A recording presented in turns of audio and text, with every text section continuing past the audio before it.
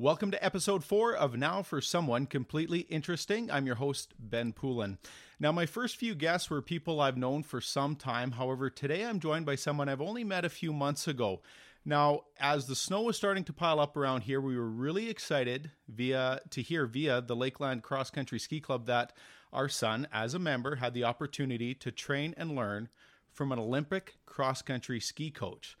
And once I launched this podcast, a mutual friend of ours, Pierre Lamoureux, strongly recommended that I bring you on this podcast because, in his words, every time I talk to the guy, I get this other great story that I've never heard about. So now I'm intrigued, I'm fascinated to welcome Les Parsons to Now for Someone Completely Interesting. Thank you so much for joining me. I know you're a busy guy, so let's get right into it. Olympic ski coach. How do you become an Olympic ski coach? I would say by default. It wasn't ever a plan of mine. So I was a ordinary Yahoo in high school. Didn't do much until grade 12. I jumped into sports. Specifically, cross-country running I did in grade 12 and ended up being pretty good at it. So then from there, I went to the U of A and I ran with a bunch of runners at U of A. And then it turned out that a lot of them cross-country skied. So I jumped on the ski team and I was probably the worst bushwhacker cross-country skier in Alberta. I thought you just ran on your ski. So I'd run up the hills, crash on the downhills, and run along the flat. So I was just brutal. Like I was not good. And then in my final year at university, we had a guy called Roger Ofstad coaching in Edmonton and at U of A, and I learned how to glide. And then I became pretty good at cross-country skiing, just racing the Alberta Cup circuit, nothing fancy. And then after university, I went to a small town called Vermilion, just south of St. Paul here an hour. And I worked at Lakeland College, and one of the parents recognized me as a cross-country skier. Her name was Jan Scott. And she said, "Oh, hey, you, I've seen you around. Would you mind coaching our kids in cross-country ski?" And I said, "No, not really." They were called Jackrabbits, which is the cross-country ski league for kids all across Canada. I said, ankle biters, not really. But then she invited me over to her house and she cooked an amazing meal. She had a good strategy. And so basically my motto then became, "We'll coach for food." And so that's how I got started. And it started out just a couple afternoons after school, Tuesdays and Thursdays.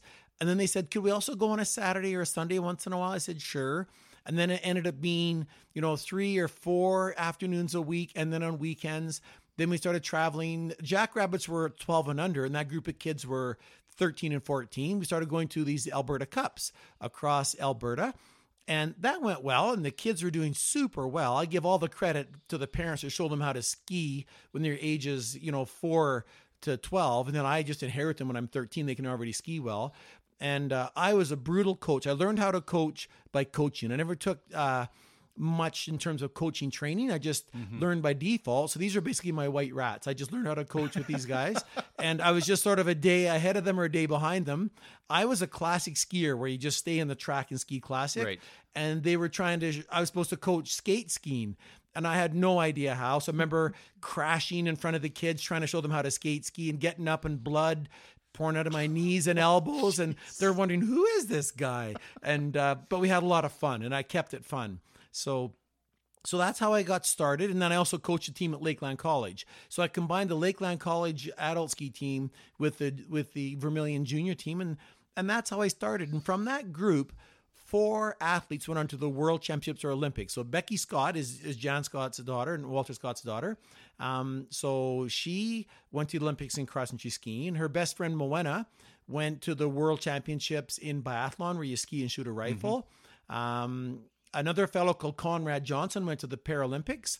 Another in running with one leg and one sort of really stiff leg with cerebral palsy. Another girl, Patricia Holman, went to the World Championships in cross-country running. And I give all the credit to the parents. Like I was just a glorified cheerleader. I was kind of the ringmaster of the circus. And I had a lot of fun with these kids. We worked our tails off. We had lots of fun doing relays and I hid the intensity, hid the work, and just made it fun. And that's how I got started coaching. So I was going to say, I've observed how you coached, and it's I don't think I've ever seen a coach in any level of sport having as much fun out there as you seem to be having. It's got to be fun, The number one reason kids quit doing sports all across the world, and specifically in Alberta and Canada, is they're not having fun anymore. So if you look at the exit, why do kids quit? They're not having fun. So I think a goal of a coach is to have fun and keep having fun. And I remember when Becky came back from the World Cups and World Championships and Olympics, she would talk about the fun she had with her teammates. She didn't talk about the race trail or the technical corners or how steep the hills were. She always had stories about the fun factor.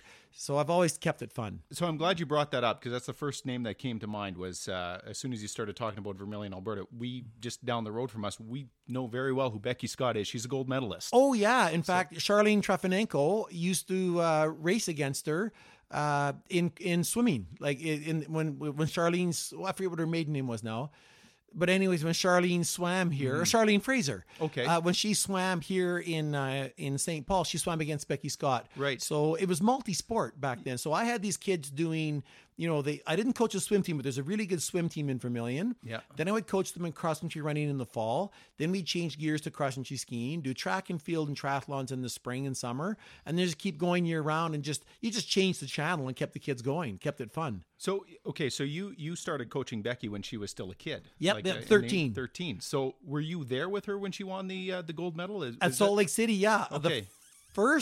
After she got good, she joined the Alberta ski team. Okay. And then she joined the Canadian junior national team, and she got lots of attention. And then she got quite sick her last year as a junior, and with mono, and just got really sick. And everybody said, "Oh, teenage sensation. She won all these gold medals as a juvenile and junior skier." And they'd seen it before. Oh, she's done. So she had a really rough year where she couldn't compete. And then she came back with a vengeance. And then we went to the Nagano Olympics. And so I was traveling at the time, and it was the date of fax machines. There was no computers yet. So I got a fax that said, Becky's going to the Olympics. You should go. So I was in Egypt. So I took a bucket seat, a bunch of, cheap airlines over to Japan and got to Nagano. And Becky finished pretty well last. She finished 55th. 65th and 75th, and really discouraged after her last race. We went for a walk to look at the snow monkeys near Japan and near Nagano, and she was just discouraged, and pretty well the slowest skier at those Olympics. And so I said, no, let's keep going, hang in there, you'll be okay. So then she turned around everything. She reevaluated everything from coaching. We got a strength training coach that was really good for her. A mental training coach called Terry Orlick. He's written the book In Pursuit of Excellence, which is our Bible for mental training and sports psychology. She looked at her nutrition, everything, turned it around. And 4 years later, I was there when she then won the Olympic gold medal at Salt Lake City. And that was the longest race of her life. She got the bronze medal at that race. Yeah. A year later, when they busted one of the Russians from the urine test and blood test, she was awarded the silver medal in the same race. And a year later, she got her gold medal. So she ended up with all three medals. I was going to say, can we qualify her as a 3-medal Olympic? Basically, yeah. So just in one race. But it took her 2 years to overturn that, because she started up a group called WADA, the World Anti-Doping Agency, right, and went after the Russians and their regime. At the time, Dick Pound told her to mind her own business. Because when she got her medal, she said, "This is for the clean athletes out there," and that stirred a lot of pots. And Dick Pound was part of the IOC, and he said to her, you should probably focus on skiing and not worry about that stuff. But they ended up becoming good allies, and Dick helped establish the World Anti-Doping Agency. Becca was an athlete member on that, and it took a lot of court battles for her to get the medal, the silver and gold medal in that same race. I know you talk about, the emphasis on fun and everything, but how fun is it to win a gold medal or be a part of someone winning a gold medal that like you? Oh, it's fun and it's exciting, but it was never my ambition to coach an Olympic gold medalist. Like, there was never part of my radar. I was just coaching for the fun, because 99.99% of the people will never go to the Olympics. Right. And so I'm as proud of the slowest skiers from Vermilion Nordic as I am of Becky. Like, I don't hold her. She's special and unique, but she's not my favorite. Right. She's just one of those people that stuck with her dream and held on tight when she was really sick. She didn't let go of her dream, and she had discouragement galore in the process, really discouraging it. The Nagano Olympics was told, and then she got it together for Salt Lake City. But if you'd have told somebody they finished last in one Olympics and 4 years later got gold medal, you would think Lance Armstrong, blood doping, EPO, all the cheating things, but she just did it. I just watched her do it through sweat and hard work and refusing to give up on her dream. Like, it was that's what inspired me. So So I've always been a volunteer coach. I've never been a paid coach. So when I went to Nagano with her, or Salt Lake City, or then Torino for her third Olympics, I was always just a club coach, a volunteer club coach. They have official Olympic coaches that are paid, living in Canmore and in Ottawa and all those places. I'm just a club coach. So then after coaching Becky, at the same time I'd run for federal office here in the Lakeland riding as a member of parliament. So I my friend said to me, Jean Charest and Joe Clark said, move to Quebec and learn French and become friends with Les Blocs Québécois. So I left the best job in the world at Lakeland College and in Vermilion and moved out to Quebec, and I didn't know what to do. And the current, a former world champion, Pierre Harvey, was from there, and he said, hey, you can coach our club. So I ended up coaching cross-country skiing in Quebec, and the same thing happened. I inherited a very good group of 13, 14-year-olds who already knew how to ski, and I just had fun with them. We worked hard, and from that group, a bunch of them went on, and Alex Harvey is recently, world champion. I went to 3 more Olympics with him.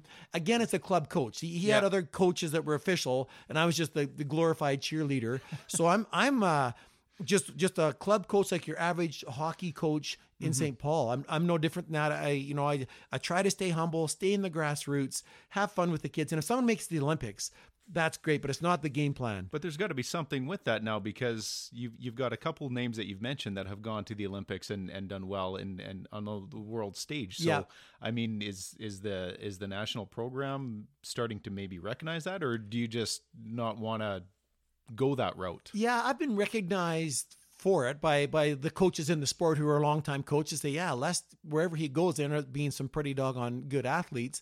But I've always kept pointing them at the parents. If they come by at the camera or a media, I say, go talk to those people. That's the kid's mom or dad or both, and the parents who made the sacrifice. And I think that I try to run a very athlete-centered program, not coach-centered. I don't try to control everything. I want the athletes to learn how to decide for themselves what works best for their nutrition, what works best for their self-talk and their sports psych, what works best for their technique. And so I don't try to be a controlling coach. I don't need the credit. Some coaches are coaching to hang medals around their neck. I'm coaching. My mentor said to me this. This is a guy called Gary Gibson, a famous ski coach, an older fellow. He's 90 years old now, and he's from Camrose with the Augustana Vikings. And he said, remember, you're not coaching cross-country skiing. You're coaching people who cross-country ski. And there's a huge difference. Any Nimrod can coach any sport, but how do you coach people? So you're not coaching skiing, you're coaching people who cross-country ski. That could be for hockey. He said, it doesn't matter what sport you choose. You can go and coach ringette, or coach figure skating, or coach a choir, for singing. You're coaching people. I like how you put that out, because I had a moment a couple of years ago. I'm at a hockey tournament here that participating in. So we call it beer league. Yeah, for sure. Rec league, right? So a little bit more on the competitive side. You got a lot of former junior players, college players. Absolutely. And just guys getting together. And I'm... my team had been punted out because I'm a goalie and I'm not a very good goalie. Yeah. But I'm sitting in the stands with one of the dads, like an old family friend that we grew up, and his kid is playing in the game after us. And he says, Ben, I'm watching this and I'm seeing that kid there. There's my son. He says, I coached all these guys as they were young. And he says, you know what I'm really proud of?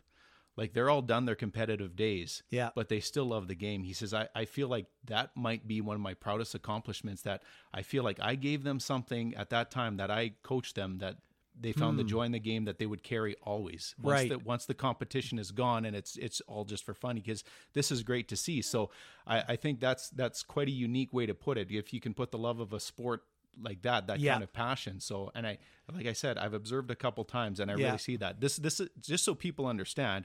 You're yelling "Yeehaw, Yahoo" down the trail all the time. And and I think what your friend and what you've just shared is important. It's the love of sport. When someone starts skiing with me, or cross-country running, or triathlon, or track and field, I'm thinking, I want this person to do this for life. Yeah. And cross-country skiing is a lifestyle sport. So one of the things I learned from that is I went to the World Masters Championships, which is ages 30 to 100. So I went to Anchorage, Alaska with Becky Scott's dad, Walter Scott. And I'm then racing all these former, national team guys from Russia, Norway, just getting my butt kicked. But I remember watching the awards ceremony for the relay ages 90 to 100. So you'd see this little podium built for 3 people. And on that podium are 9 people, because there's 3 people per each relay team. Right. So you got 9 old women or old men, ages 90 to 100, and they're giving each other noogies with knuckles on their other guys' heads and punching them in the shoulder. And they have this big smile for the photo. And you see, 9 people with not too many teeth left, but bright eyes squinting at this camera. And I thought to myself, I want to be like that when I'm 90. And that my goal is, if I can coach kids to be that active and healthy when they're 90 years old, that's more important than Olympic gold, is that they're healthy. They got that spark in the eyes. These guys could barely walk to the podium, but they could ski beautifully still. And I said to Walter, that's what I want to do. I want to coach until these kids die, and keep them involved, if not in skiing and just other outdoor lifestyle sports they can do. But skiing's one of them. You can do that, cycling, swimming. You don't see people playing volleyball when they're 90 to 100. Right. But you see people out skiing in their 70s, 80s, and 90s, and I go, wow, I've got, I just turned 60. That means I got 40 more years. I got to fake it. Like it's a long time, but I want to do that. So your friend's right. It's the love. It's the joy. It's not just competition. Well, the way you do it, I can honestly say is infectious, because I've always liked cross-country skiing, being outside, but I've attended, I know we had a great day out at the Mura Lake Cross Country Ski Trails, and it was a lot of fun to be a part of that and see how how much fun the kids were having. And you'd be at the front of the line, then at the back of the line, then back at the front of the line. I don't know how the kids keep up with you. Oh, the kids are good, and we're lucky because in the Lakeland region here, with Pierre and Joanne's club and our Bonnieville club and the Cold Lake skiers in Lac La Biche and a lot of my Indigenous skiers from Spirit North, right? We've got a real good network of local volunteers, like in your ski club, local kids who have just loved this sport. Some of them are first-year skiers. I'm just impressed with the whole gang here in St. Paul and in the region. They're just kids that have discovered they love this. And some kids aren't interested at all in cross-country skiing, and it just draws a certain kind of kid who likes to be outside. And because the parents like it, that makes the kids like it. So it's really a family thing. And we're selling this as a family sport. We're not saying we want your kid to be an elite athlete. We want your family to enjoy skiing and get out in the bush and give her. Awesome. Definitely a good frame of mind to take through not just sport, but life itself. So, you know what, Les, I know you're a busy guy. I want to thank you so much for coming. I learned a little bit more about you. Sure. But I know, like I said, Pierre has texted me, we're going to have to do this again. Because now I've heard you talk about while you were in Egypt when you got the call to go to see Becky in Japan. We can do a talk on world travel. I was going to say, Pierre says world travel. Yeah. I heard something about a Mount Everest. Okay, and politics, federal politics. That was the other thing. Yeah. And guiding in the Arctic, like all these different things. I've done a lot of stuff. But just back to one closing thing is I want to define the Olympics. The Olympics are whatever people want to do that year. For some kids, it could be the Alberta Winter Games or a junior high school championship in some sport. Or for a senior, it could be going to ski a 5 or 10 kilometer trail, or the Canada Winter Games, or World University Games, or school sports, or football. Like everybody should define their Olympics for that year and just get after it and get it done. And it doesn't matter if it's recreational or competitive. I think the Olympics are way overrated, that we spend billions of dollars on these games that are commercialized, and Coca-Cola is the biggest sponsor and all. And I think, that's good. But it's really, to me, the Olympics is what are kids motivated, what are parents motivated to do, what's any person motivated to do, and just pursue that as their little Olympic games themselves. Thank you so much for saying that. This is Les Parsons, and we've just scratched the surface with him. We will have him back on to share some of those stories, because I feel that Les really is more. Okay. Well, thanks so much. Someone completely interesting, Les Parsons. Thanks, Ben.